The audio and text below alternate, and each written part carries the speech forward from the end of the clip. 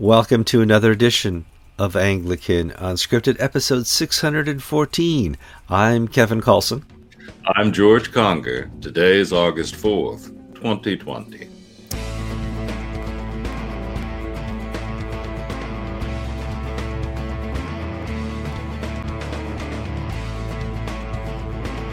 All right, welcome to another program of Anglican Unscripted. We're glad you're here. We're glad you're watching or listening if you listen to the podcast.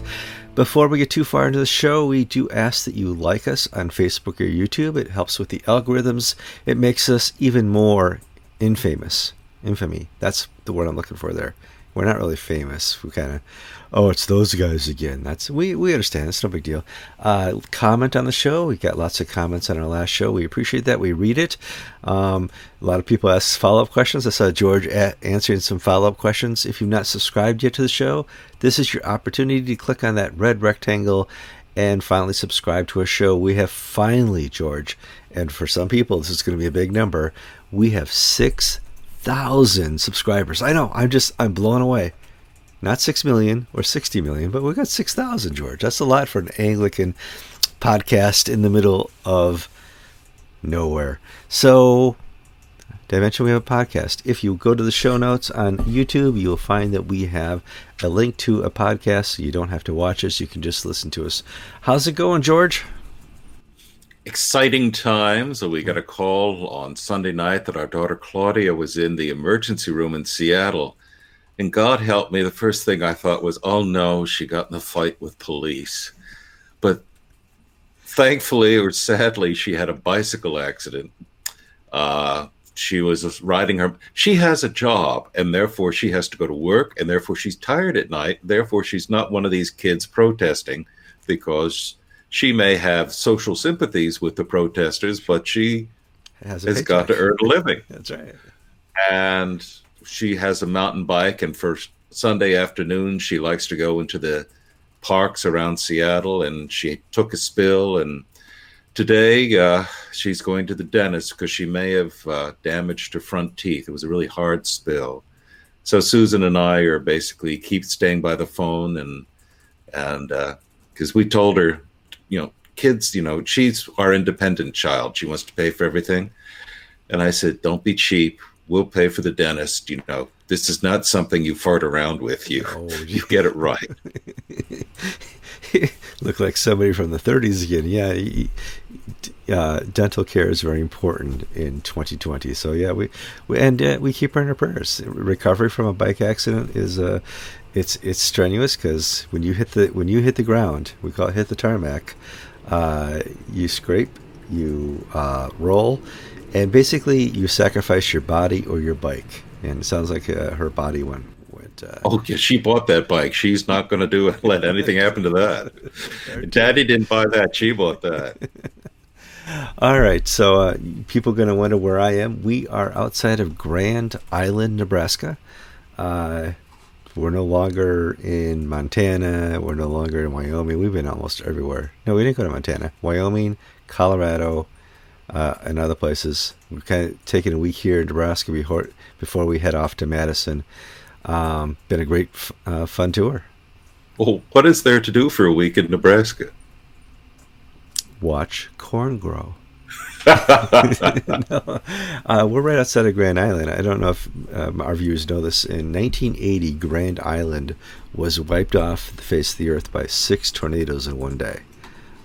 This cumulus cloud formed right above the town, and these tornadoes formed. They were going counterclockwise, which is the opposite of how tornadoes are supposed to go. And poof, National Guard shows up a day later, and this town rebuilds itself, and it's a healthy little town. Now it's supported by a farming community that obviously does corn. That's the big thing out here in Huskerville. But it's a neat little town. There's several churches that seem to be vibrant. Large immigrant culture to help with the farming.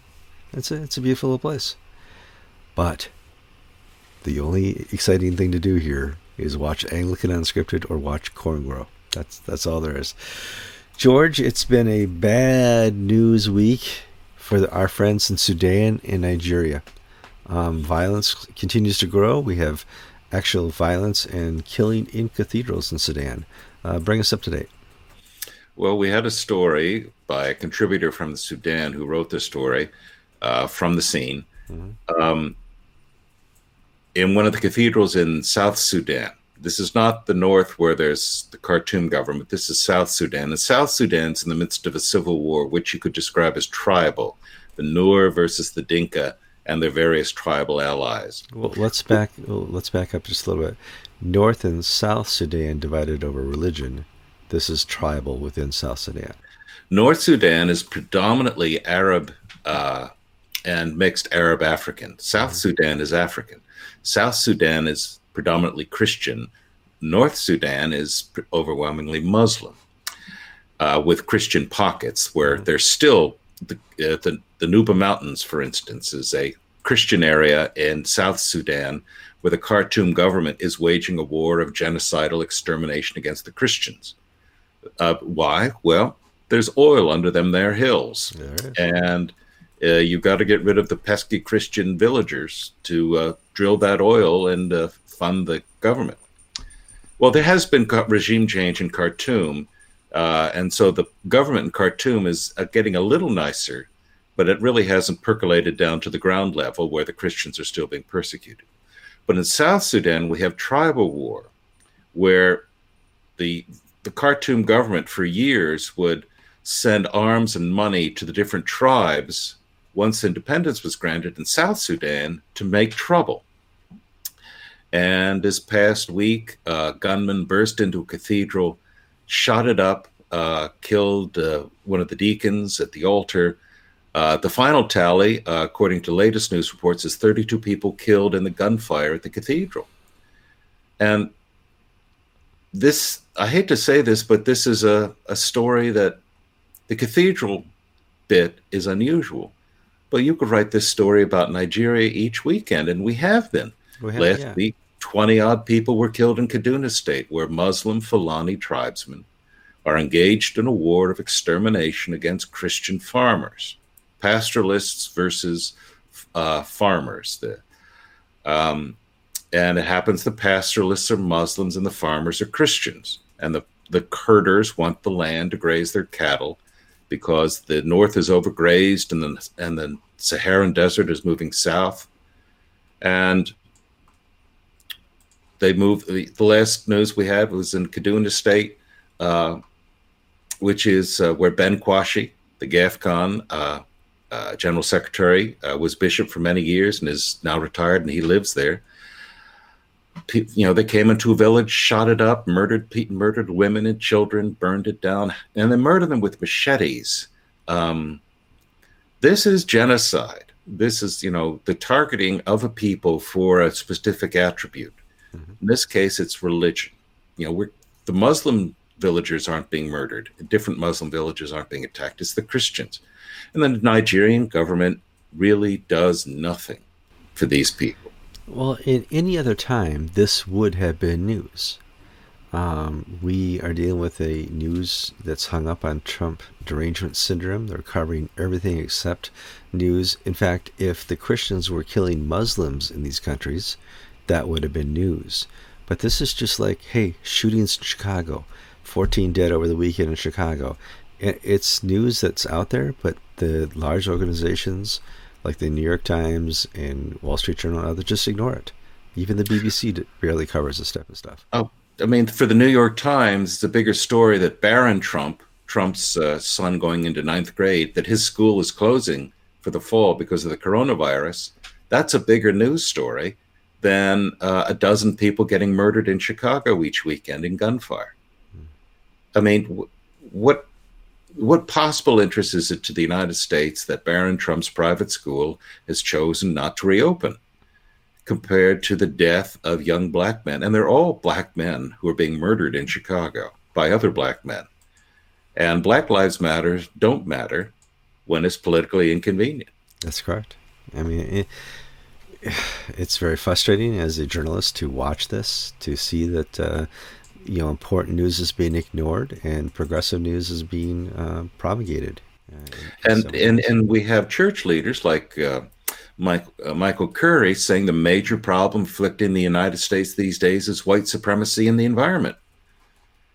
I'm sorry, but I just don't see the Ku Klux Klan killing 13, 14 black young men every weekend. No. That's not happening. Nor the storms in Illinois. It's now, I don't doubt the existence of nut jobs. No. There are, 20 odd million people in Florida? Mm-hmm. You're going to find some kooks. I'm sorry. And, one of the staple of the news is Florida man eaten by an alligator.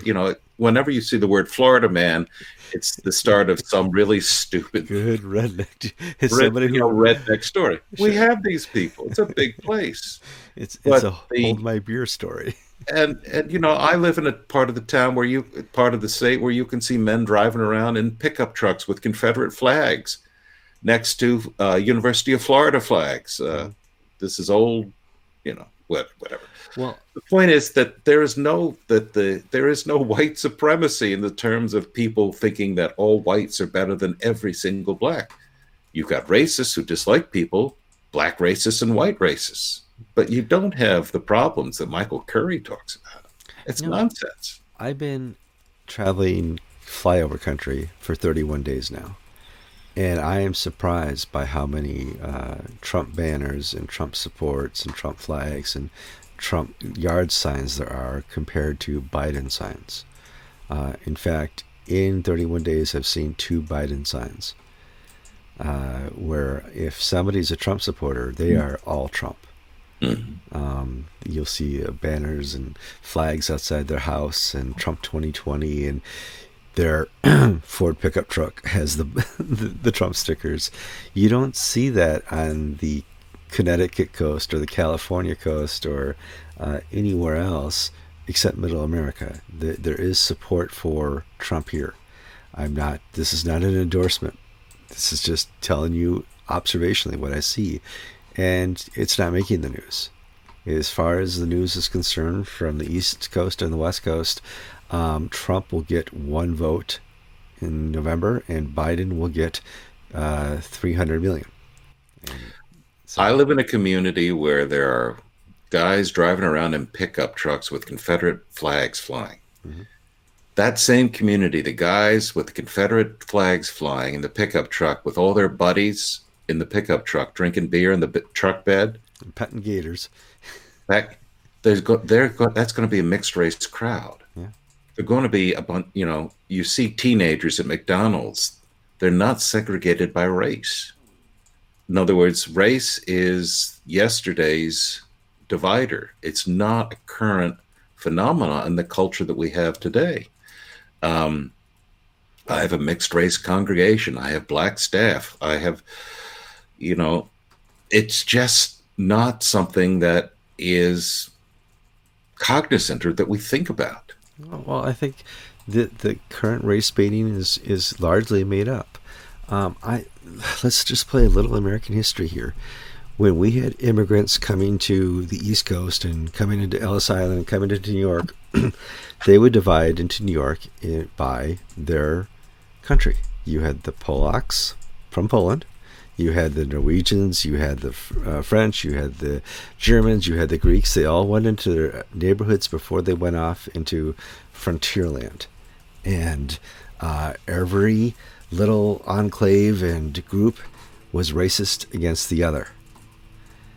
The French were not friends with other European immigrants. Sorry, just wasn't that way. Nor were the people from Poland or from Czechoslovakia or from Germany. They were warring gangs in New York that hated each other, not because of their color, but because of their nationality or ethnicity, whatever you want to say. That's just part of the heritage and the powder keg that is America. And it's foolish to say right now that race and racism is the biggest issue going on out there. Right now, the biggest issue is unemployment. People are going to start, there's only so long this government can support financially giving out $600 checks every week. People are going to start losing their homes, their apartments. There's going to be a large, explosion of homelessness soon. How is the church going to respond to that? Are you going to be in a corner just saying, wait, this is all about racism? Or are you going to be helping those who are losing their jobs, losing their income, losing economic stability, their savings, future college funds? Or are you just going to hide in a corner and say, this is just about racism? Well, the institutional church and the Episcopal form of it has already come up with the answer, which is because you're white, it's your fault. Mm. You deserve to suffer. They've fully bought into the woke ideology of white supremacy, and which is, an absolute false historical narrative. It's untrue. Well, but let's be. It's 16 minutes of the program. I want you guys to listen to this. Racism exists. It does. But you have to look for it now. It's out there. And nobody on this program is denying it exists. But it's not like it was in the 1950s, 1920s, 1800s. Oh my God, it was horrible. It's like it is in 2020. It exists, but you have to look for it. It just as human sin exists. Yeah. It's always going to be. Sin is there. It's always going to be there. Yeah. It's just how we respond and react to it, and how we take people forward from those positions through Christian love, or do we do it through the woke perspective of hectoring and demonization? That you're either an anti-racist, meaning you're fully woke, or you're a racist. Well, those categories are not unreal. No, and you won't solve this by shaming people. And the churches, like the Church of England, is on Justin Welby is on the White Apology Tour. I'm sorry for the sins of the past. There was a slave-owning priest in the Caribbean 300 years ago that the first African bishop, Ajayi Crowther, was treated badly by other bishops. I mean, does an apology on behalf of somebody else for something that you had nothing to do with mean anything? Or is it just merely a political act of symbolism, of virtue signaling, that basically absolves you from taking any real action to address the faults of this age? If you want real action, we need forgiveness. Yes, we need to apologize for the past, the enmity that is within us as the human race, but we also need forgiveness for those who we've had enmity towards. And until there's forgiveness, all there's going to be is apology tours, George. Let's move on a little bit. COVID is still causing date changes. Looks like we're going to put off a few more big events. What's the latest? General Convention of the Episcopal Church looks like it'll now be pushed from 2021 to 2022. Sydney General Synod is not going to meet this fall in October when it normally meets. Mm-hmm. There may be a special synod in March. We're just seeing this across the board. Anglican churches in Zimbabwe had been open. Now they're shutting down again. We're seeing dioceses. South African Anglican Church is completely closed. They're going to have one diocese reopen on August 7th. The others aren't expected to open until sometime later in the fall. The second wave, which it seems to be what we're experiencing right now, is prompting closures again. And I think this goes back to what you're describing, Kevin, of the ability to economically withstand and psychologically withstand another period of lockdown. I'm not so certain that the economy and the psyche of the nation is ready to hole up in their room again. No. In fact, I'm ready to liquidate some more stocks because right before COVID hit, we liquidated and rebought in at the bottom. And I think the stock market is going to take another downturn for at least another 6 months as we have the third wave. And the third wave is going to be horrible because the government's going to stop sending out checks, and that's going to hurt a lot of people. Let's move on quickly before we close out the show. One of my least favorite topics is burning of books. It's never served societies in the past well. We're now burning Bibles in the Northeast as part of the BLM protest, and I find that very disappointing, George. Yes, the most notable practice, and it's not restricted to one place, is the Black Lives Matter protesters at the Portland courthouse, which, Kevin, as you have pointed out, are overwhelmingly white.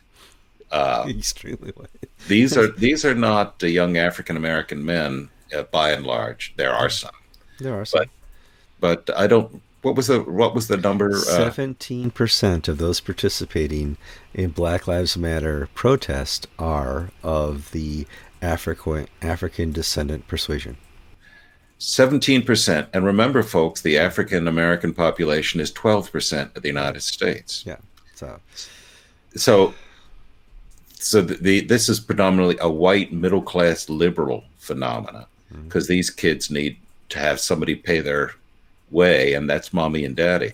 Well, at the federal courthouse, where there have been this violence, and these poor saps are saying the peaceful protests remained peaceful as firebombs and incendiary explosives went off. The news is just so dreadful in its reporting. At the latest incarnation, a load of Bibles was piled in front of the entrance to the Portland courthouse and set alight by the Black Lives Matter protesters. Majority white. Majority white. Majority college educated. Yes. Majority liberal. But in other words, here's the thing, that you may, I'm speaking the general you may be sympathetic to eradicating racism and improving the plight of minorities in this country. Which George and I are. The organization Black Lives Matter is anti-Christian, anti-American, Marxist, that seeks the destruction and overthrow the United States government. Hawk Newsom, who's been on TV a number of times, who's the Black Lives Matter leader in New York, has said that white people must leave the South Bronx.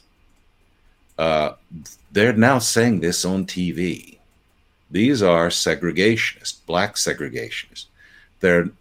In the 70s, the Black Power movement sort of died because it spiraled out of control, and in its waning days was noted for a virulent anti-Semitism.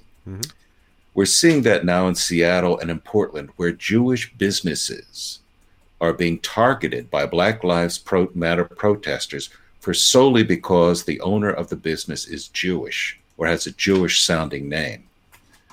This is the Antifa. You just need to take out the anti and just leave the fa. These are fascists. Absolutely. These are anti-Semitic terrorists.